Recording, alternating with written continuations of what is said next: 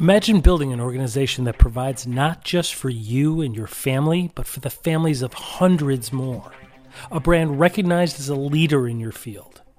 Why is it that some leaders are able to inspire a team and have a profound impact on our world, while others attempt to beat their teams into submission through micromanagement and managers who, regardless of title, are not leaders, costing their business to lose great talent and resources through attrition and toxic culture, ultimately running a great brand right into the ground? There is something else at play here, and we want to know why. It's your brand. Protect it. Protect it from both the outside and inside of your organization. Welcome to Brandology Podcast. I'm your host, Mark Mosier, alongside co-host David Morrow. We explore great leaders, great brands, and the reasons why they succeed. We also take a look at stories of toxic cultures and the fall of some iconic brands. We'll play brand trivia and interview some of the leading entrepreneurs in today's business world. Thanks for joining us today. Welcome to the episode, and please don't forget to subscribe and follow. Let's begin. So welcome, everyone, to Brandology Podcast. Your host, David Morrow. Co-host Mark Mosher is in our mobile studio over on a golf course in Indianapolis. Mark, how are you?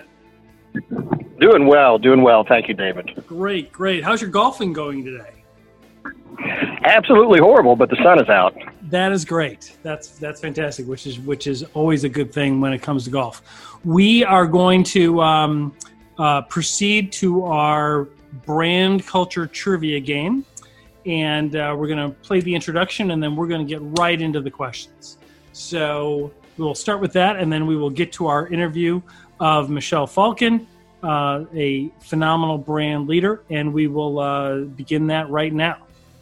Ladies and gentlemen.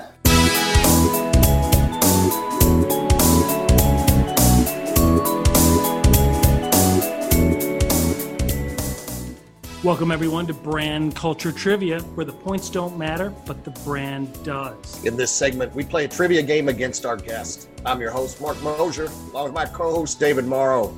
David, tell us about the rules and the awesome prizes. Absolutely. The rules are as follows. You get to guess as fast as you can. You get as many answers as you want, and the first one to give the right answer wins a point. The first contestant to 3 points wins the game. What do you get if you win? Glad you asked. You get 14,684 Brandology bucks. What is that worth? Those are absolutely worthless, but we might send you a sticker for playing. So let's get started with brand culture trivia. David, why don't you spin the wheel of trivia and see what our first question is? All right, here I go. It is a heavy wheel. So, okay, question number 1 for brand culture trivia. Are you ready, Michelle? I'm ready. Are you ready, Mark? I am ready. Okay, I want you guys to answer as fast as you can. The best answer that you guys can have. Are you guys ready? Ready to go. All right. Ready to go. Here it is. What was the color of the original iPod? What was the color of the original iPod? Silver. Rose gold. Nope. What was the color Graphite. of the original iPod? Graphite gray. Nope. Come on. Yellow. Nope. Not yellow, Mark. Great guess, because there's a lot of yellow iPods walking around. I'm an Android guy. I wouldn't know. The original iPod. The original iPod. It sat there in our pockets. White. It sat there, looking there. All right. I'm going to call it. I'm going to hold on to that point. I'm going to put it over in our studios. We're going to put it up on the shelf. The original color of the original iPod was white. Okay, next question. It's okay. Next question. What does the Q in Q-tips stand for? What does the Q in Q-tips stand for? Quiet. Nope. Good guess. Quality? Yes. Congratulations, Michelle. That's fantastic. Great job. I may have to contest that. Tips. Is it really? That's what it means. Yeah, that's what it stands for. Oh, wow. It's good branding. That's good. Fantastic. So Michelle has one. Mark in our mobile studios has 0. Okay. What rental company went out of business, but at one time had over 9,000 locations in the United States? What? Hertz. Nope. Good guess. Enterprise. Nope. It's not a car rental company. It's an Budget. entertainment. It's an entertainment rental company. Entertainment rental company. Define that. They would What are they renting? They would rent things that we would use for entertainment, for home entertainment. GameStop. What was it? Blockbuster. Blockbuster. Correct. Who guessed that? Was that Michelle? Yeah. Congratulations, Michelle. You have 2 points. 2 huge points. The score is 2-0.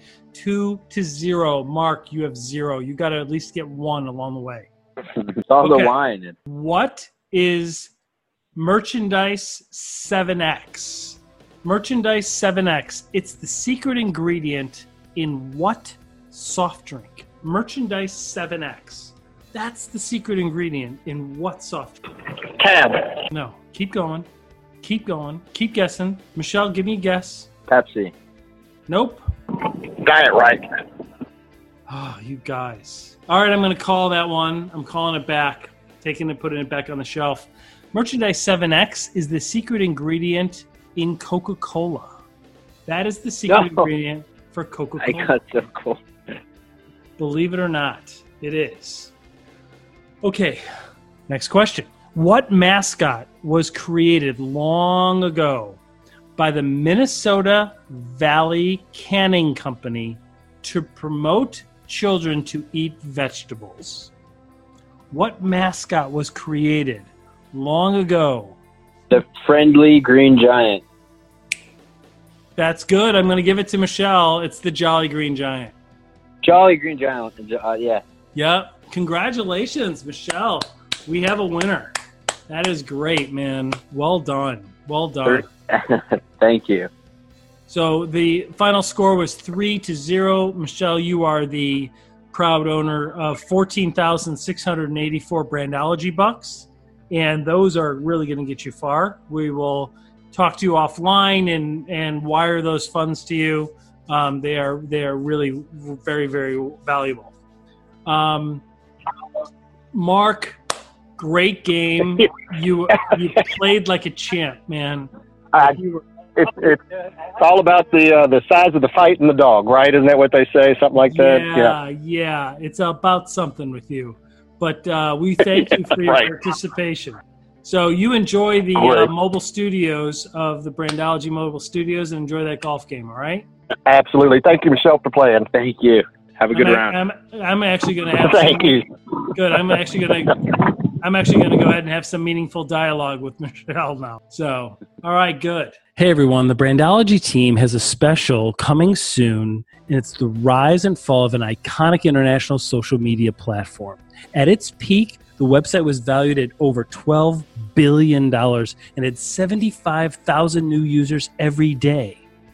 But within a few short years, it was liquidated and sold for pennies on the dollar. What went wrong? What caused this huge brand to fizzle? It was launched in 2004 and was acquired just a year later for over $500 million from Rupert Murdoch's News Corporation. In fact, for the next 3 years, it was the largest social media site in the world. In 2006, it surpassed Google as the most visited site in the United States.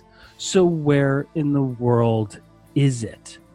Why is your new band's music not on it? Why do you not have an account on it anymore? Why even is this ridiculous podcast not hosted on it?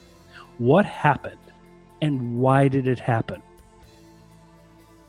Come listen as we explore in this next series the rise and fall of the iconic social media platform MySpace. So Michelle, tell us about yourself. Tell us, let's get to the heart of the matter and just tell us, what you do for a living and who you are generally from a high level. Yeah, I am an entrepreneur, said quite simply. That is the easiest way to describe what I do. But I am an entrepreneur in perhaps a more unique way, in that I grow businesses through something that I refer to as the people first culture. And the people first culture is building a business that is admired by employees, your customers, and the communities that you operate your businesses within. And I leverage customer experience, employee engagement, and company culture strategies to be able to achieve that. So while some organizations will say that they have a great commitment to culture and customers and employees, it's easier said than done. It really has to become a part of the DNA of the company. And within my businesses in hospitality and in restaurants, that is what helps us grow. So in the plainest form, I'm an entrepreneur, but I just grow them through people, and I happen to be in hospitality and food. Okay. So give us some examples. Like, let us know kind of what it is. Like, give us a success story. Like, when you say you're an entrepreneur and you grow these businesses through people, give us an example. What does that mean?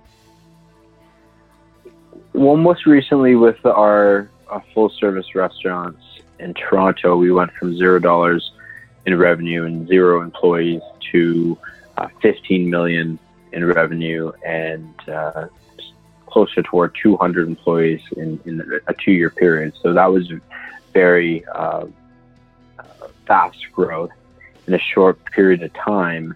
And we were able to do that by having systems and processes which help build our culture and onboard employees in a memorable way, which then leads to a great customer experience because our employees actually want to work with us and be in the environment that we've created for them. And the outcome is a great experience for our customers because our team is engaged. So you just brought up a great point. So let me interrupt you there. You just brought up a great point. When you talk about culture, and you said because people want to work with you, we philosophically believe that people do business with people who believe what they believe, and that to get employees to work and work passionately for you, you cannot micromanage. You cannot create a toxic work environment. You have to inspire them. You have to create a healthy culture.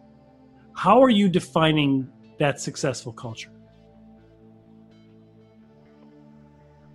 Meaning, what did you do? Meaning, what did you do to create people to build that? I mean, you went from a startup restaurant in food service business to $200 million or 200 people and several $1 million within 2 years. How did you do that? What culture got them to work late hours and to do all of that work based on your word? What is it? Yeah, it's not just one culture. It's a culture of inclusion. It's a culture of learning. It's a culture of gratitude. And really at the core of it, it is the people first culture, which I coined and wrote a book about in 2018. And having an environment that people don't just come to because they need a paycheck. Companies can survive when their employees are there for nothing more than just a paycheck. They can. But it's not a culture that is going to genuinely retain people. It's not a culture where people will be advocates of. Like the best way to get customers to come back is for your employees to actually love your business and tell prospective customers to come do business with you. And they will. And that's just known as having advocates. But when we talk about having advocates, often we talk about customer advocates. But you can't achieve that unless you have employee advocates first. And your employees aren't going to run home and tell their family members and friends, like, hey, my boss paid me on time. Right? That's the bare minimum. Right? But like, my boss respects me. My boss gives me autonomy. My boss asked me to attend a meeting because he or she wanted to know what my opinion was on our strategic plan. That's exactly right. That's what really right. drives people. That's exactly right. And Right? when you talk about people first culture, whenever I hear CEOs or C-suite people saying, well, our customers are number one to us, right? Okay, so your employees are number two?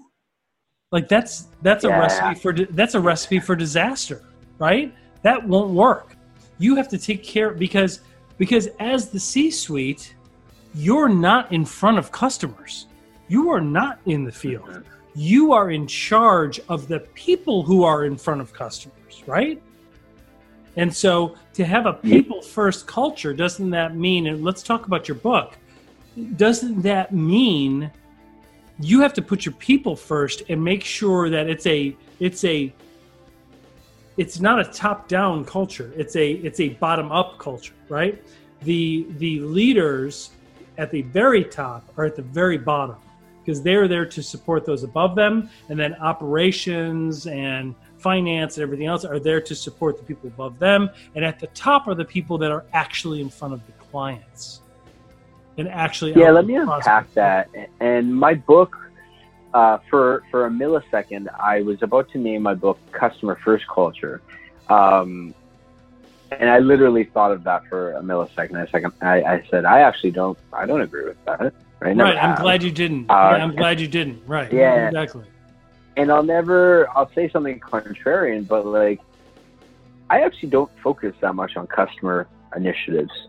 Right. I have an 80-20 rule with our management team. It's 80% of your time has to be focused on the employee and the culture. The other 20% of the time focus on designing processes to ensure that we have good systems in place to deliver a great customer experience to our customers. Because, you know, it truly, like, our employees are number one. And then 1A is customers. 1B is our community. 1C is our suppliers. 1D is our investors. And they're just below them. And I will say that. Like, it's like, I don't have, let me put it this way. If I lost one customer today, for whichever reason, the show will go on. Right. Right. Exactly. Well, I'll be able to replace that customer. Right. Yep. Let's say, and when I say if I lost a customer, I mean I fired the customer because they were rude, they were disrespectful to our employees, and I'm fine. I have fired many customers in my career, and again, this might sound contrarian, but I kind of like it, and the reason why is because when a customer belittles our team members or undermines them or doesn't make them feel good for whatever reason because they're entitled, let's say. And in my world, that might be a guest coming in and says, I'm a regular, give me a table now. I don't care, give it to me now. And it's just that sense of entitlement. I will tell the customer, this isn't a place for you anymore. Right. And it feels good because I know that the employee has witnessed me defend them and their efforts. Because if I lose a customer, no problem, I'll go replace it. It's a lot easier to replace a customer than it is to replace a loyal, highly engaged team member. Right. And that's, for me, is why the employee comes first. But it expands beyond that. Like, people is all encompassing of, again, investors, our suppliers as well too. I once witnessed something, and I regret to have seen it in my business. And I had to remind this individual of how we operate. But the story goes, one of our suppliers, who we buy alcohol from for our venues, which is how we make our money, right? We make money off alcohol, not off food. So although we have a fantastic menu, the margin just isn't there on food. So there was a conversation that our manager was having with our alcohol supplier, and there was a debate going on or a disagreement, and I think things got heated. And our manager said, don't forget who pays who. As in, we pay you. You should, roll out the red carpet for us? That's not how relationships work. And he needed to be reminded that it doesn't matter who pays who. It's a culture of respect for everyone. Not just like, we can't treat the people who we do business with, that, our uniform suppliers, our individuals at the bank who loan us money, our investors, anybody that interacts with our brand should be treated like the guest who buys the $500 bottle of wine. Because that way you're blanketing everyone. You're not authentic. You're not genuine. You are not a good business if you only treat your regular customers exceptionally. And I see that with airlines. And then it's the first example that came to mind, right? Like, if you have status with an airline, you love that airline. You love them. But if you're an infrequent flyer, then you get a second level of service, you feel like a second-class citizen, right? And that's fundamentally wrong, not just in business, but in humanity. Like, imagine if I only treated wealthy individuals well, that I interact with in my personal life, but I treat the homeless person poorly. What type of person am I? I'm not a good person, right? Well, think about this. Have you ever been on and I haven't asked you personal questions, so I don't know whether you're married, dating, etc. But have you ever been on a date or been on a business meeting, right? And somebody treats like the wait staff poorly. Yeah, that's a good sign. I cringe. Yeah, I'm like, oh my gosh. Like, look, there's one thing if it's poor service to not give a good tip, and if it's great service to give a great tip. That's different. I'm talking about being belligerent. I'm talking about being arrogant and crossing that line where you feel you are above somebody working their tail off in their craft to service you. Like, when I've been in those meetings, and I literally have looked at them and in the back of my mind said, I will never do business with you. Never. I don't care how today goes. I don't care what you have to offer. I will never do business with you, because that is a human element, and that is just like so disrespectful that why would I want to do business with you? Everything we do is commoditized. I can find 50 of whatever you are, whatever any of us are. I could find 50 of whatever I am, right? So why would I do business with somebody who doesn't believe the way that I believe, right? If they don't value other humans, they don't value the service, and they're going to feel that they're better than somebody for some ridiculous reason because of the money their daddy had or whatever, then why in the world would we want to do business with them?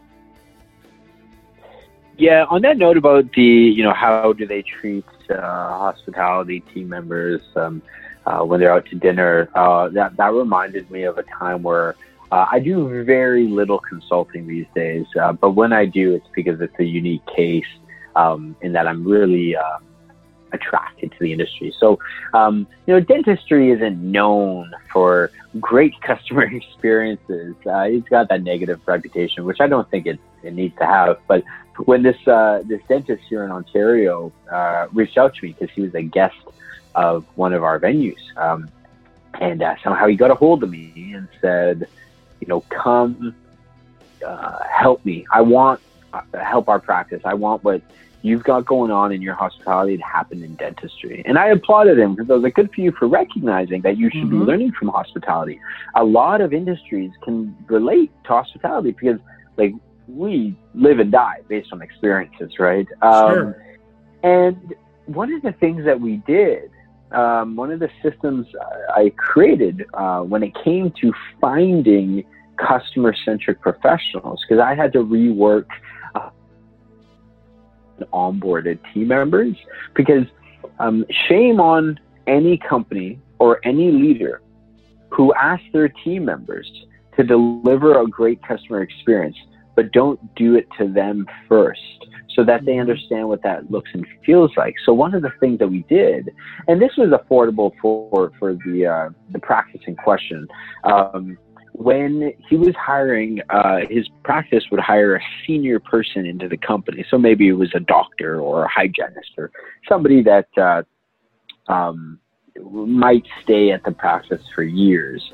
What we did was, when you were just as you were about to hire them and make them an offer, we actually gifted them a stay at a boutique, a nice hotel here. To help them understand and what it's like to deliver great experiences. So that that's fantastic. But what we also That's fantastic. But what we also did was, yeah, and the employee didn't know that we were, that we knew a lot of people that worked at the hotel.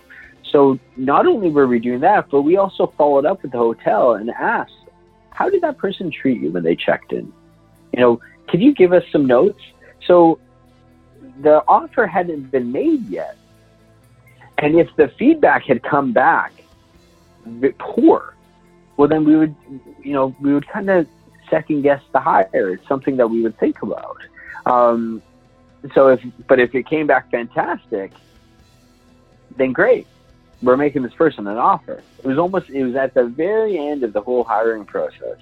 So that's what companies need to do, is in a creative fashion, they need to be able to understand, how do people truly behave, not as potential employees or team members, but human beings. Because something that was shared to me by the former president of Starbucks, Howard Behar, he actually wrote the quote on the cover of my book. He said, and I'm paraphrasing, but he said, Michel, to be a great leader, you need to wear one hat. You can't come to work and put on your Howard hat. I'm a great person, right? And then go home and put on your home hat. It has to be the same hat. You have to be the same person. And for a terrible person, that's great advice, right? And it's exhausting because it's about being authentic. It's about being authentic. Let me ask you this. You believe that people can lead from any position, right? Like, they can be leaders regardless of title. Would you agree with that? Meaning, if, like, there are groups that are middle management, there are groups that are down at the staff level, but they can still be leaders. There are still leaders within that group. Would you agree with that? Oh, yes. Hey everyone, Mark and I would like to invite you to listen in on our 2 bonus episodes, a 2-part series on the rise and fall of one of the world's most iconic brands. One man's vision where he recognizes the baby boom even before it was a term that was used. He grew an international business that was worth billions of dollars. In just a few years, it is liquidated in bankruptcy. It's not what you think. It's not due to e-commerce or anything like Amazon or other large retailers. Come listen and find out. We promise you won't be disappointed when we discuss the rise and fall of Toys R Us. And now back to our episode. What advice do you give to them to speak up and to lead? That's a good question. First, learn how to communicate. I'll give you an example. I started off my career working at a franchisor based in Vancouver called 1-800-GOT-JUNK, which is, for me, the company culture in Canada. And when I was working in the call center, I was a leader within that kind of role. But I didn't know how to communicate properly. I thought shooting from the hip when I was 20 years old was the right thing to communicate, because you just cut through and delivered your message. Well, guess what? That's a great way to alienate people. People immediately put their guard up when you speak to them. So the first is learn how to deliver a message, right? Massage your language sometimes. You need to know who you are speaking to. I have individuals in my life that I know I can speak to directly because they have thick skin, or they know they like being spoken to this way. But there's other individuals that you kind of need to soften the language a little bit. And I'm okay with that. So the first thing I would do is communicate effectively. Know who you're speaking to, because the message will resonate a lot faster. The second part to that is ask permission to speak freely. Now, that's one thing that I think a lot of people miss. Now, if the individual says, that preps them to say, hey, I want to have a conversation about something that I think could be done better in our department. I have evidence. May I speak freely? That gives that person that you're about to try to convince to perhaps change a system or process, or you have found a better way of doing something, the ability to say yes or no at that time. Is it the right time to be having this conversation? So those are two things that I learned earlier in my career that will help you be a leader without the title, but still build a name for yourself within your culture, within the company. And communication, I know a lot of smart people, high intellect people who haven't gotten promoted. And it's because they're not good communicators. Because as you start getting promoted, naturally you often find yourself in the leadership role. But no, I've never met a great leader as a communicator. I would agree with that 100%. I mean, I don't see how anybody is going to be effective in any role in life, whether it's as a parent or as a business leader, if they cannot communicate what it is that they're doing. And I think sometimes, especially in light of technology and advances that we've seen in technology, we make excuses for people that can't communicate, right? We say, well, they're engineers, so they just can't communicate. And I'm like, that's bullshit. Like, make them communicate if they want to be heard. Like, if you want to be able to be heard, you need to be able to just express honesty and authenticity. You don't need to be an orator. You don't need to be, JFK or some phenomenal orator, right? But at least be able to be honest and be forthcoming with what your desires are. I agree. And for me, kindness is becoming cool, if you will. It's being like, you don't mean know political correctness or kindness? Do you mean political correctness or kindness? Kindness. Okay. Political correctness, yes. Like just genuine, kind people. Now, I know some people are cut from a different cloth for whatever reason, and but I don't think we should be apologetic for them. To your point, the engineer who is rude and brash, like, that's great. Go be rude and brash somewhere. Right. I've worked with individuals that we've been on a team with, and we're like, oh God, like, I don't like working with this person, but they're protected by somebody in the company because they're so talented. And that's not for me. I don't care how good of a coder they are or how great at buying Facebook ads they might be. That's fine. I'd go somewhere else. Very similar to how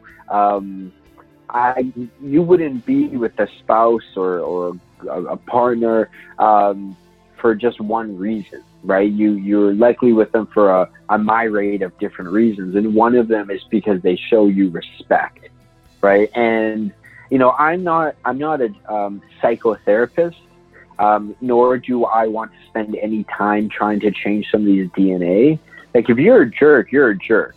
And I'm not going to spend a moment to teach you how to be kind, or diplomatic, or like, these are things, we're adults, right? Like, I would expect this from a child, and I'm not in the child minding business. Mm-hmm. Hey everyone, the Brandology team has a special coming soon, and it's the rise and fall of an iconic international social media platform. At its peak, the website was valued at over $12 billion and had 75,000 new users every day. But within a few short years, it was liquidated and sold for pennies on the dollar. What went wrong? What caused this huge brand to fizzle? It was launched in 2004 and was acquired just a year later for over $500 million from Rupert Murdoch's News Corporation. In fact, for the next 3 years, it was the largest social media site in the world. In 2006, it surpassed Google as the most visited site in the United States. So where in the world is it? Why is your new band's music not on it? Why do you not have an account on it anymore? Why even is this ridiculous podcast not hosted on it? What happened, and why did it happen? Come listen as we explore in this next series the rise and fall of the iconic social media platform, MySpace.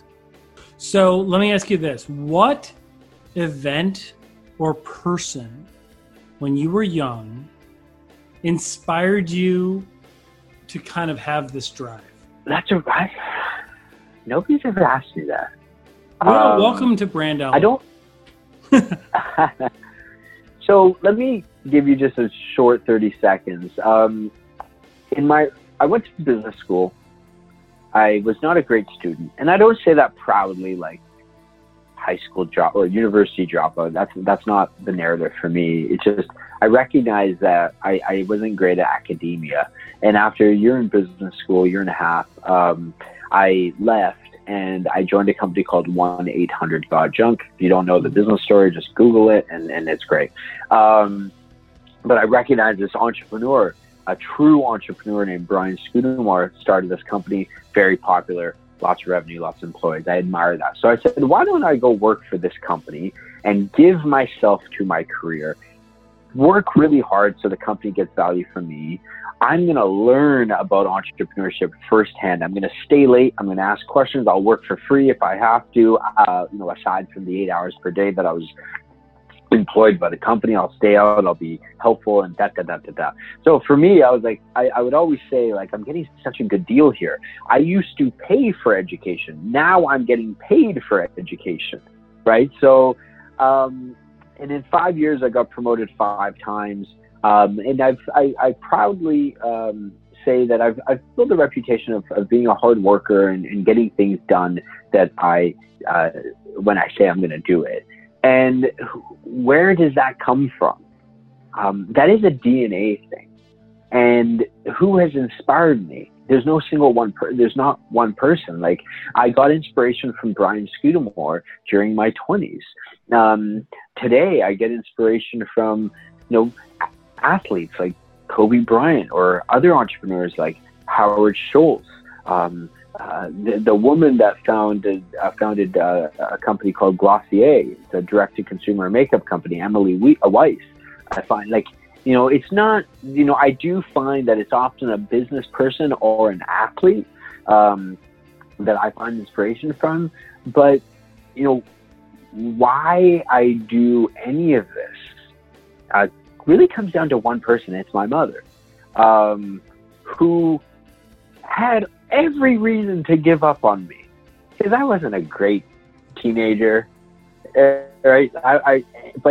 Michel, join the ranks of us rebellious teenagers. None of us really deserve our parents. Sometimes, as teenagers, right? None of us do, but that's okay. That's not who we are. That's not who we really are. I will say, when it comes to my mother, and my father and my sister, we're all very close, but there's a mother-son relationship here that is unprecedented. But to that point, I don't deserve my mother. The planet doesn't deserve my mother because she's an angel on earth, and that's a good boy. My mother's the only person that can really truly get me to do anything. That was a great question. And I'm a student, not just of business, but of life. Like, I will one day have to prepare to become a father one day. And I already know who I'm going to reach out to for fatherhood advice. Like, as other entrepreneur friends that I have already preemptively told, like, there's going to be a day where I'm going to ask you for some of your time because I want to learn parenting. Very similar to how I continue to learn business or health. So the people that I learn from and find inspiration from is ever changing. That's fantastic. That's fantastic. Who are some of your favorite authors or leaders? Obviously, the Brian, I believe his name is, the founder of 1-800-GOT-JUNK. What is it? Let's talk about him for a second. Yeah. What is it about him that created such a good culture? What is it about that? What is the secret sauce there that you saw that you now as an adult can identify? Two things immediately come to mind. The first thing we've already touched on, but it's worth bringing up again. if you go to 1-800-YARD-JUNKS head office in Vancouver, Canada, you are going to see, as soon as you walk in through the front doors, you're going to see these large letters deckled on the wall, and it says, "It's all about people." And that is where I love that. I love that. You know what's so? What? Let me touch on that for a second, because what I love about that is Simon Sinek, who I'm a huge follower of. He talks about, 100% of business is about people. If you don't understand people, you don't understand business. People think they understand business because they understand statistics or they understand Excel spreadsheets, right? But that's not business. That's not what it's about. And the human element, empathy, leadership, inspiration, motivation, that's what it's really about. And so he's got that emblazoned right when you first walk in. That's remarkable. That's a brand. That is a culture. Mm-hmm. That's fantastic.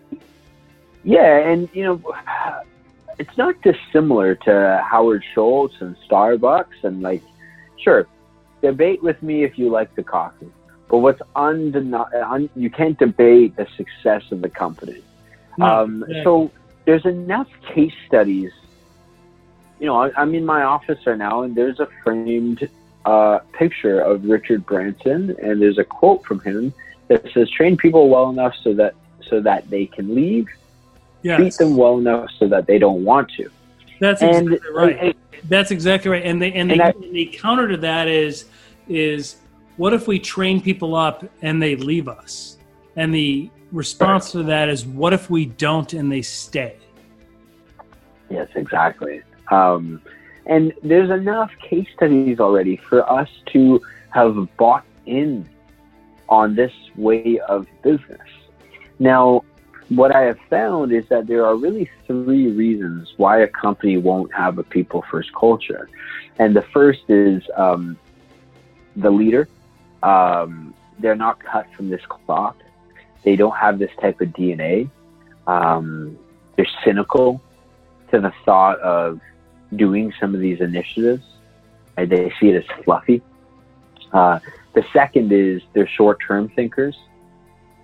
So I will tell you, for sake of argument, okay, if you want to build a better culture, but the problem here is you're not onboarding your team members in an exceptional way. You're not giving them good training, and you're doing nothing from kind of a morale perspective. It's going to cost you $100,000 to fix this. Okay, but you will see a return because employees will have higher productivity, employee retention will go up, and many other good things. But that ROI might not come to surface for 12 to 18 months. And what is the alternative? Right? You could take that $100,000 and spend it on traditional media or Facebook ads and see a return within 24 hours, 48 hours after deploying that program. Some leaders are just too impatient. But how can you force relationship building? You didn't marry the first person that you had a date with, most people at least. So why do we behave any differently in our professional lives or expect things to operate differently? At the end of the day, it has to do with humanity, human behavior, and expectation. So that is, and the third reason why is they don't know how to.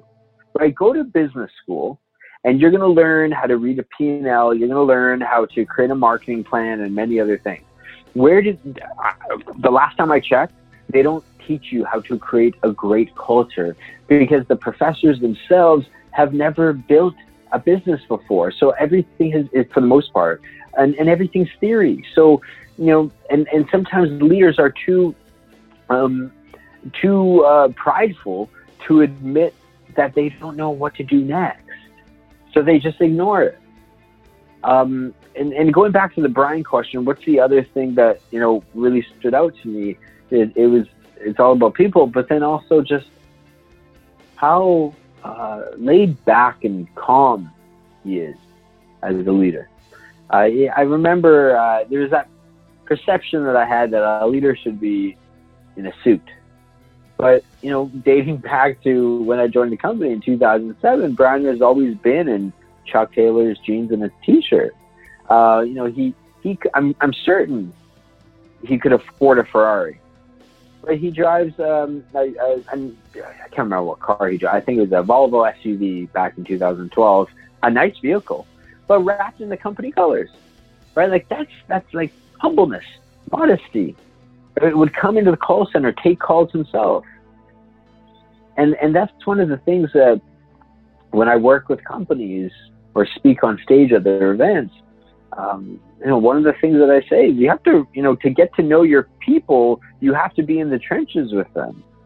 And like, we've heard this before. We know that this works, right? We've heard the case studies, but yet some leaders aren't willing to do it because maybe they're too busy.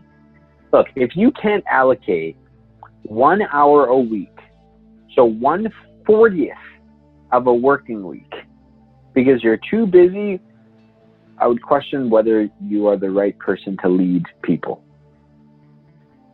Exactly. Let's talk about the difference between leaders and managers just for a second. Okay. What's your view?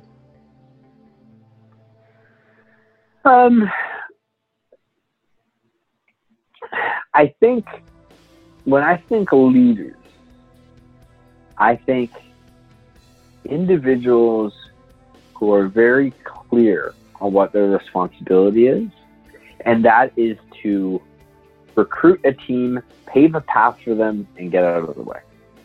Now, recruiting the team is, every great leader I have found is a great talent acquisition person. And the reason that they are is because they have a reputation of being a great leader and people want to work for great leaders. Okay? Paving the path for them. So making sure that they have the proper training, the right system and processes in place so that there's guardrails so that if they stumble, they can pick themselves back up and then get out of their way. So you don't need to micromanage. You don't even have to be in the office every single day. You allow people to make decisions where it comes to spending money. For example, let's say, a team member of yours wanted to do something for a customer and it cost the company $175. Just spend the money, right? Like, as long as you have the company in mind, if you have the customer in mind, then just go do it. Right? There's nothing great. You can't do anything grave enough to bring this company down, right? Because the system and process is in place. That's paving the path.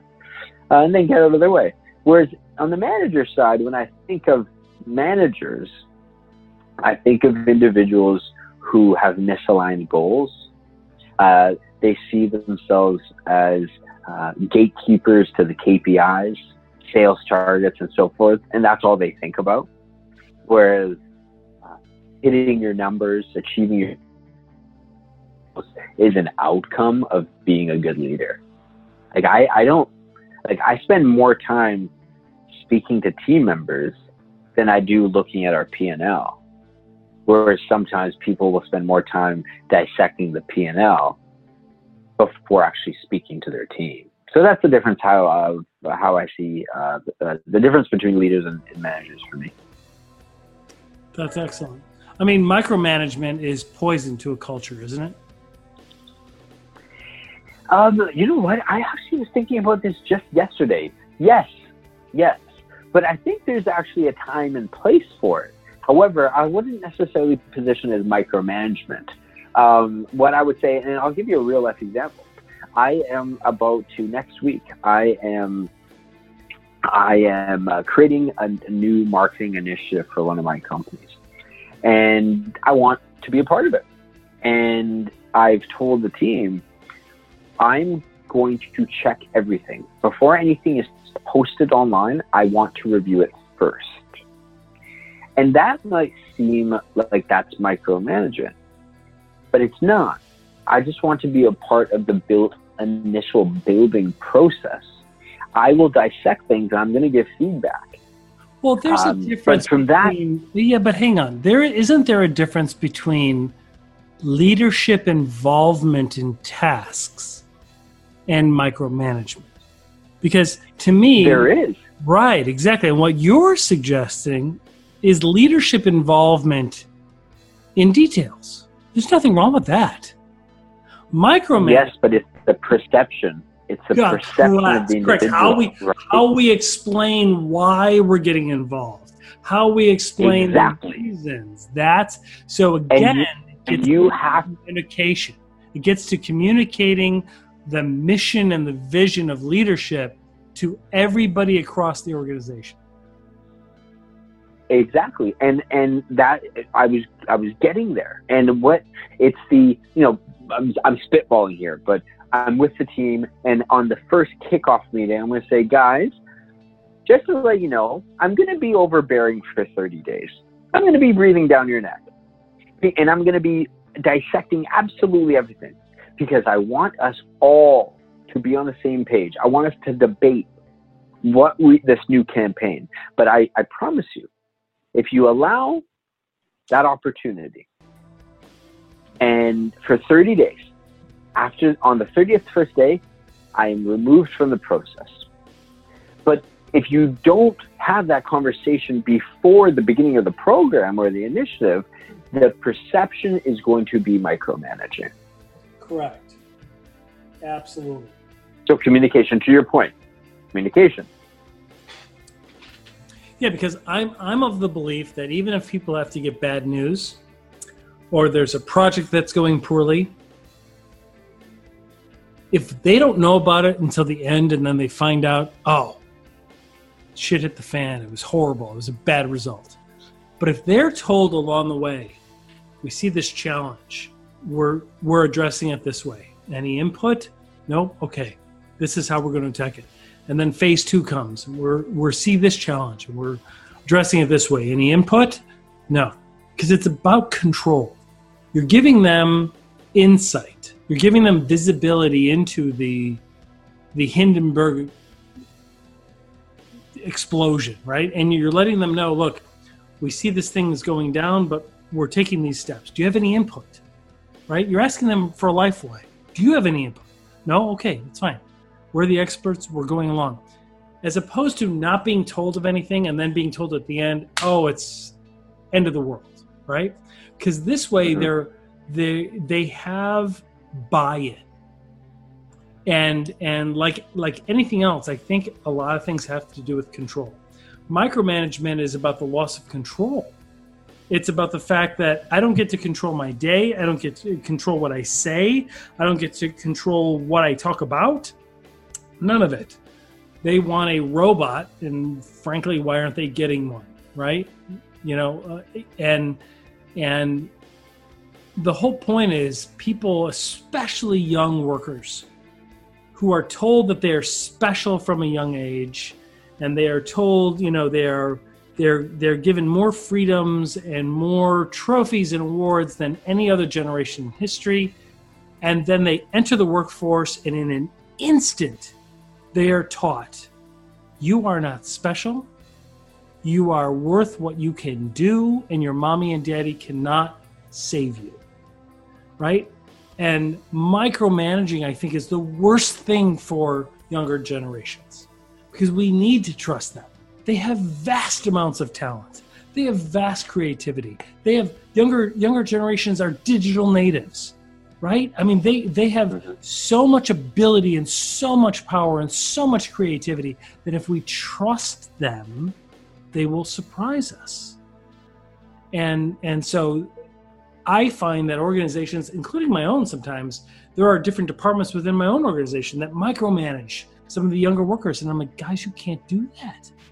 It's not going to, we all want the same results. We all want more sales. We all want more market share. We all want whatever the metric is, right? We all want more of whatever the metric is. But there's a right way and a wrong way of approaching it.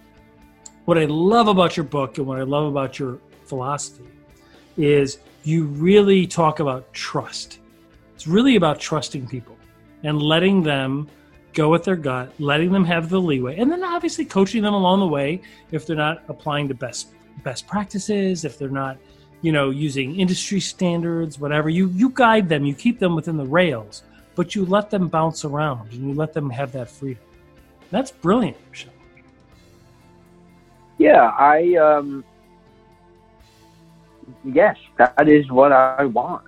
because it's also good for my own sanity. I don't have to be worrying all the time, right? And if I am worrying all the time, then there's either something wrong with me and my leadership, person or that team. That team is comprised of people that should have never been hired, right? Sometimes it's both. And, there's been times where I have had to kind of do a gut check on myself and my leadership, where I've been with certain individuals. I was like, why do I feel like I'm still so involved after the 30-day period? And I just have to do an audit. Maybe it's a simple conversation with a certain individual on your team. But for a third time, I guess we'll bring up communication as being kind of crucial to culture and employee management and morale and many other things. And ultimately that will impact the customer experience and your brand and then your profitability. And it's just kind of a domino effect. But it's all central to the business. It's all happening within the culture. And that's often where you have to look when things aren't going the way you want them to be going in your business or your department, whether it's sales, finance, tech, customer support, or whichever department. That's excellent. That's great. So let me ask you this as we wrap up. What did you want to be when you grew up? Like, what is it that you wanted to be compared to how you are now?